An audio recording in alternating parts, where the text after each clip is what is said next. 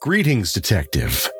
Welcome to the Murder Mystery Company and our new free service, Calm Mystery.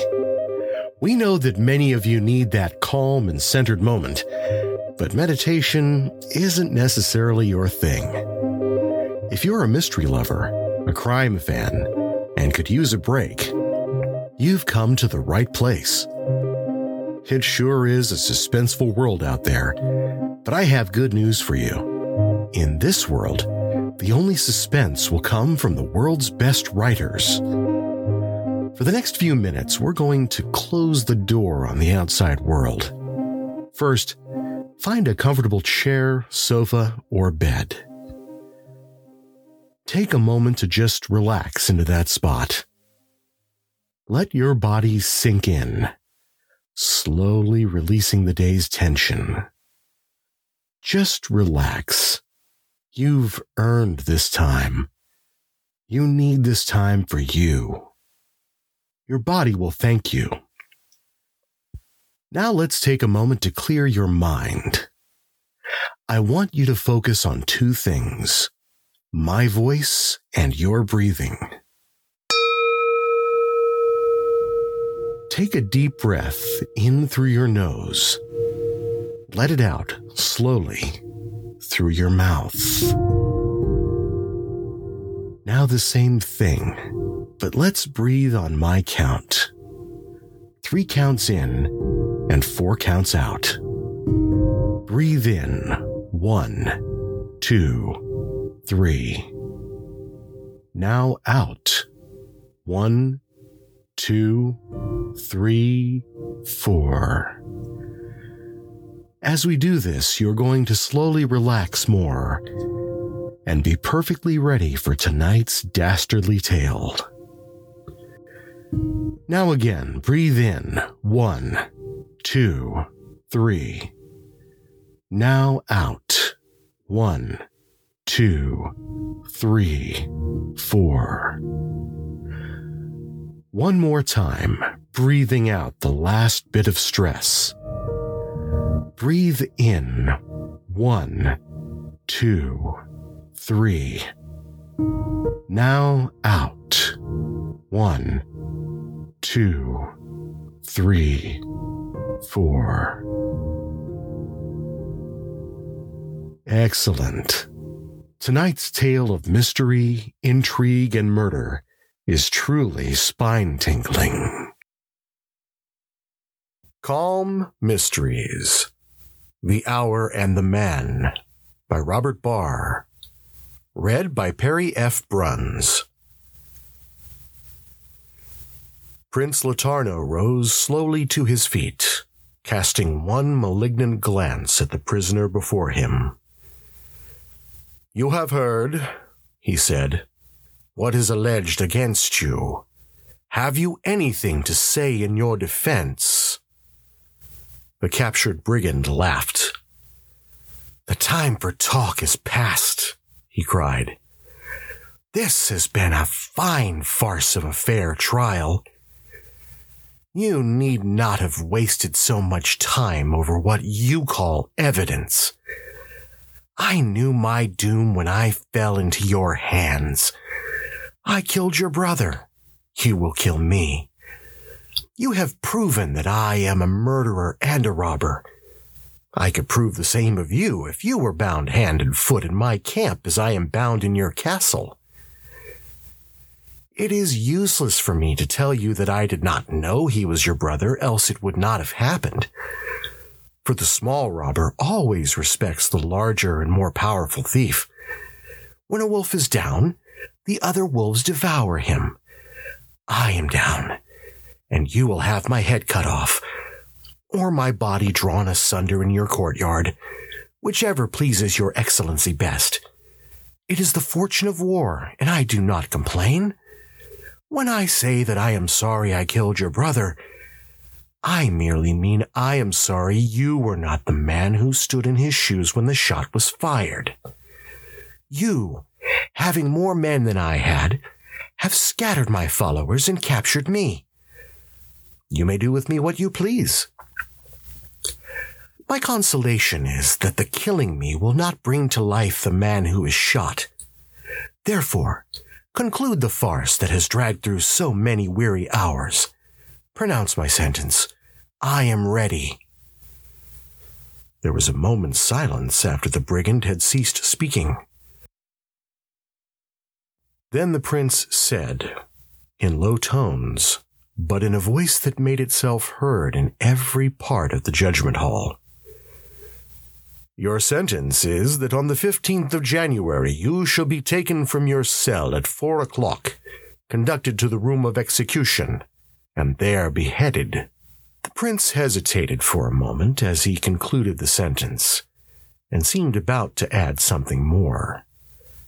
But apparently he remembered that a report of the trial was to go before the king, whose representative was present, and he was particularly desirous that nothing should go on the records which savored of old-time malignity, for it was well known that His Majesty had a particular aversion to the ancient forms of torture that had obtained heretofore in his kingdom. Recollecting this, the prince sat down. The brigand laughed again. His sentence was evidently not so gruesome as he had expected. He was a man who had lived all his life in the mountains, and he had had no means of knowing that more merciful measures had been introduced into the policy of the government. "I will keep the appointment," he said jauntily, "unless I have a more pressing engagement." The brigand was led away to his cell. "I hope," said the prince, "that you noted the defiant attitude of the prisoner." "I have not failed to do so, Your Excellency," replied the ambassador. "I think," said the prince, "that under the circumstances, his treatment has been most merciful." "I am certain, Your Excellency," said the ambassador, "that His Majesty will be of the same opinion. For such a miscreant, beheading is too easy a death." The prince was pleased to know that the opinion of the ambassador coincided so entirely with his own.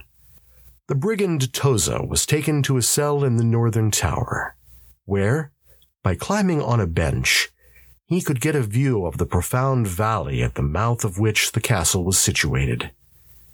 He knew its impregnable position, commanding as it did the entrance to the valley. He knew also that if he succeeded in escaping from the castle, he was hemmed in by mountains practically unscalable, while the mouth of the gorge was so well guarded by the castle that it was impossible to get to the outer world through that gateway. Although he knew the mountains well, he realized that, with his band scattered, many killed and the others fugitives, he would have a better chance of starving to death in the valley than of escaping out of it. He sat on the bench and thought over the situation. Why had the prince been so merciful? He had expected torture, whereas he was to meet the easiest death that a man could die. He felt satisfied there was something in this that he could not understand. Perhaps they intended to starve him to death now that the appearance of a fair trial was over. Things could be done in the dungeon of a castle that the outside world knew nothing of. His fears of starvation were speedily put to an end by the appearance of his jailer with a better meal than he had had for some time. For during the last week he had wandered a fugitive in the mountains until captured by the prince's men, who evidently had orders to bring him in alive. Why then were they so anxious not to kill him in a fair fight if he were now to be merely beheaded? "What is your name?" asked Toza of his jailer. "I am called Paulo," was the answer. "Do you know that I am to be beheaded on the 15th of the month?" "I have heard so," answered the man. "And do you attend me until that time?" "I attend you while I am ordered to do so. If you talk much, I may be replaced." "That, then, is a tip for silence, good Paulo," said the brigand. "I always treat well those who serve me well. I regret, therefore, that I have no money with me, and so cannot recompense you for good service."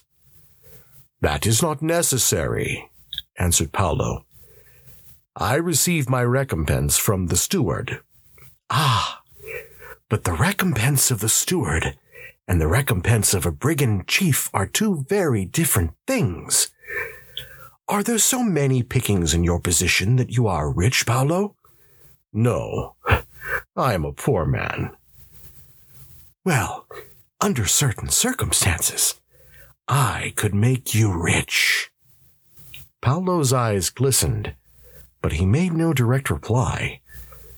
Finally he said, in a frightened whisper, "I have tarried too long. I am watched. By and by the vigilance will be relaxed, and then we may perhaps talk of riches." With that, the jailer took his departure. The brigand laughed softly to himself. With that, the jailer took his departure. The brigand laughed softly to himself. "Evidently," he said, "Paolo is not above the reach of a bribe. We will have further talk on the subject when the watchfulness is relaxed." And so it grew to be a question of which should trust the other. The brigand asserted that hidden in the mountains he had gold and jewels, and these he would give to Paolo if he could contrive his escape from the castle. "Once free of the castle, I can soon make my way out of the valley," said the brigand. "I am not so sure of that," answered Paolo. "The castle is well guarded, and when it is discovered that you have escaped, the alarm bell will be rung, and after that not a mouse can leave the valley without the soldiers knowing it." The brigand pondered on the situation for some time, and at last said, "I know the mountains well." "Yes," said Paolo, "but you are one man, and the soldiers of the prince are many. Perhaps," he added, "if it were made worth my while, I could show you that I know the mountains even better than you do." "What do you mean?" asked the brigand in an excited whisper. "Do you know the tunnel?" inquired Paolo, with an anxious glance towards the door. "What tunnel? I never heard of any." "But it exists, nevertheless. A tunnel through the mountains to the world outside." "A tunnel through the mountains? Nonsense," cried the brigand. "I should have known of it if one existed. The work would be too great to accomplish." "It was made long before your day, or mine either. If the castle had fallen, then those who were inside could escape through the tunnel. Few know of the entrance. It is near the waterfall up the valley and is covered with brushwood. What will you give me to place you at the entrance of that tunnel?" The brigand looked at Paolo sternly for a few moments. Then he answered slowly, "Everything I possess." "And how much is that?" asked Paolo. "It is more than you will ever earn by serving the prince." "Will you tell me now?" "No. Bring me a paper tomorrow, and I will draw a plan showing you how to get it." When his jailer appeared the day after Toza had given the plan, the brigand asked eagerly, "Did you find the treasure?" "I did," said Paolo quietly. "And will you keep your word? Will you get me out of the castle?" "I will get you out of the castle and lead you to the entrance of the tunnel. But after that, you must look to yourself." "Certainly," said Toza. That was the bargain. Once out of this accursed valley, I can defy all the princes in Christendom. Have you a rope?" "We shall need none," said the jailer. "I will come for you at midnight and take you out of the castle by the secret passage. Then your escape will not be noticed until morning." At midnight his jailer came and led Toza through many a tortuous passage. the two men pausing now and then, holding their breaths anxiously as they came to an open court through which a guard paced. At last, they were outside of the castle at 1 hour past midnight. The brigand drew a long breath of relief when he was once again out in the free air. "Where is your tunnel?" he asked in a somewhat distrustful whisper of his guide. "Hush," was the low answer. "It is only a short distance from the castle, but every inch is guarded, and we cannot go direct. We must make for the other side of the valley and come to it from the north." "What?" cried Toza in amazement. "Traverse the whole valley for a tunnel a few yards away?" "It is the only safe plan," said Paolo. "If you wish to go by the direct way, I must leave you to your own devices." "I am in your hands," said the brigand with a sigh. "Take me where you will, so long as you lead me to the entrance of the tunnel." They passed down and down around the heights on which the castle stood, and crossed the purling little river by means of stepping stones. Once Toza fell into the water, but was rescued by his guide. There was still no alarm from the castle as daylight began to break. As it grew more light, they both crawled into a cave which had a low opening, difficult to find, and there Paolo gave the brigand his breakfast, which he took from a little bag slung by a strap across his shoulder. "What are we going to do for food if we are to be days between here and the tunnel?" asked Toza. "Oh, I have arranged for that, and a quantity of food has been placed where we are most likely to want it. I will get it while you sleep." "But if you were captured, what am I to do?" asked Toza. "Can you not tell me now how to find the tunnel, as I told you how to find the treasure?" Paolo pondered over this a moment and then said, "Yes, I think it would be the safer way. You must follow the stream until you reach the place where the torrent from the east joins it.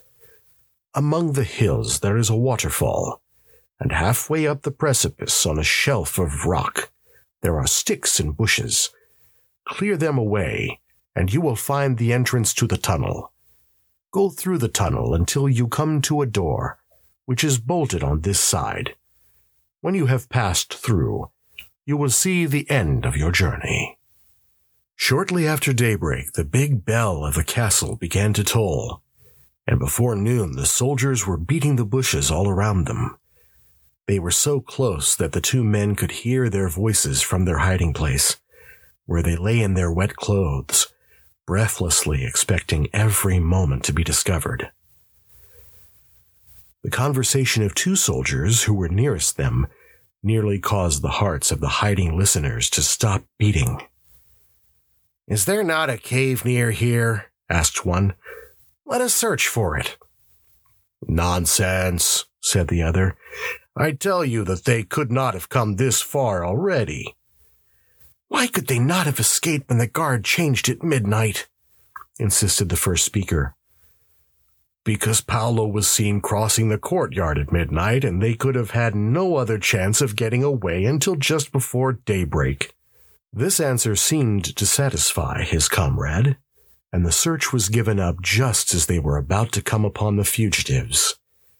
It was a narrow escape, and, brave as the robber was, he looked pale, while Paolo was in a state of collapse. Many times during the nights and days that followed, the brigand and his guide almost fell into the hands of the minions of the prince. Exposure, privation, semi-starvation, and worse than all, the alternate wrenchings of hope and fear began to tell upon the stalwart frame of the brigand. Some days and nights of cold winter rain added to their misery.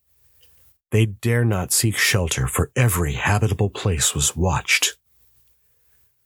When daylight overtook them on their last night's crawl through the valley, they were within a short distance of the waterfall, whose low roar now came soothingly down to them.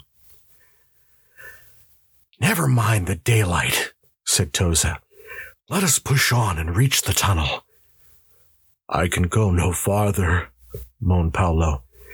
"I am exhausted." "Nonsense," cried Toza. "It is but a short distance." "The distance is greater than you think. Besides, we are in full view of the castle. Would you risk everything now that the game is nearly won? You must not forget that the stake is your head. And remember what day this is." "What day is it?" asked the brigand, turning on his guide.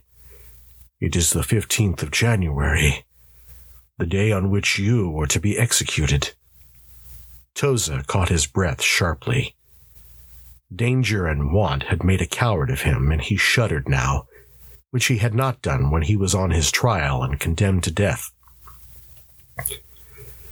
"How do you know it is the 15th? he asked at last. Paolo held up his stick, notched after the method of Robinson Crusoe. "I am not so strong as you are, and if you will let me rest here until the afternoon, I am willing to make a last effort and try to reach the entrance of the tunnel." "Very well," said Toza shortly. As they lay there that forenoon, neither could sleep. The noise of the waterfall was music to the ears of both. Their long, toilsome journey was almost over. "What did you do with the gold that you found in the mountains?" asked Toza suddenly. Paolo was taken unawares and answered without thinking. "I left it where it was. I will get it after." The brigand said nothing, but that remark condemned Paolo to death. Toza resolved to murder him as soon as they were well out of the tunnel, and get the gold himself.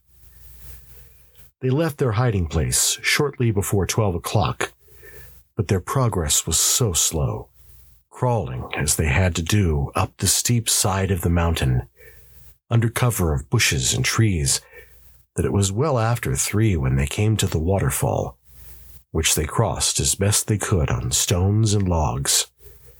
"There," said Toza, shaking himself. "That is our last wedding. Now for the tunnel." The rocky sides of the waterfall hid them from view of the castle, but Paolo called the brigands' attention to the fact that they could be easily seen from the other side of the valley. "It doesn't matter now," said Toza. "Lead the way as quickly as you can to the mouth of the cavern." Paolo scrambled on until he reached a shelf about halfway up the cataract. He threw aside bushes, brambles, and logs, speedily disclosing a hole large enough to admit a man. "You go first," said Paolo, standing aside. "No," answered Toza. "You know the way and must go first. You cannot think that I wish to harm you. I am completely unarmed." "Nevertheless," said Paolo, "I shall not go first. I did not like the way you looked at me when I told you the gold was still in the hills. I admit that I distrust you." "Oh, very well," laughed Toza. "It doesn't really matter." And he crawled into the hole in the rock, Paolo following him. Before long, the tunnel enlarged so that a man could stand upright. "Stop," said Paolo. "There is the door near here." "Yes," said the robber. "I remember that you spoke of a door," adding, however, "What is it for, and why is it locked?" "It is bolted on this side," answered Paolo, "and we shall have no difficulty in opening it." "What is it for?" repeated the brigand. "It is to prevent the current of air running through the tunnel and blowing away the obstruction at this end," said the guide. "Here it is," said Toza, as he felt down its edge for the bolt. The bolt drew back easily, and the door opened.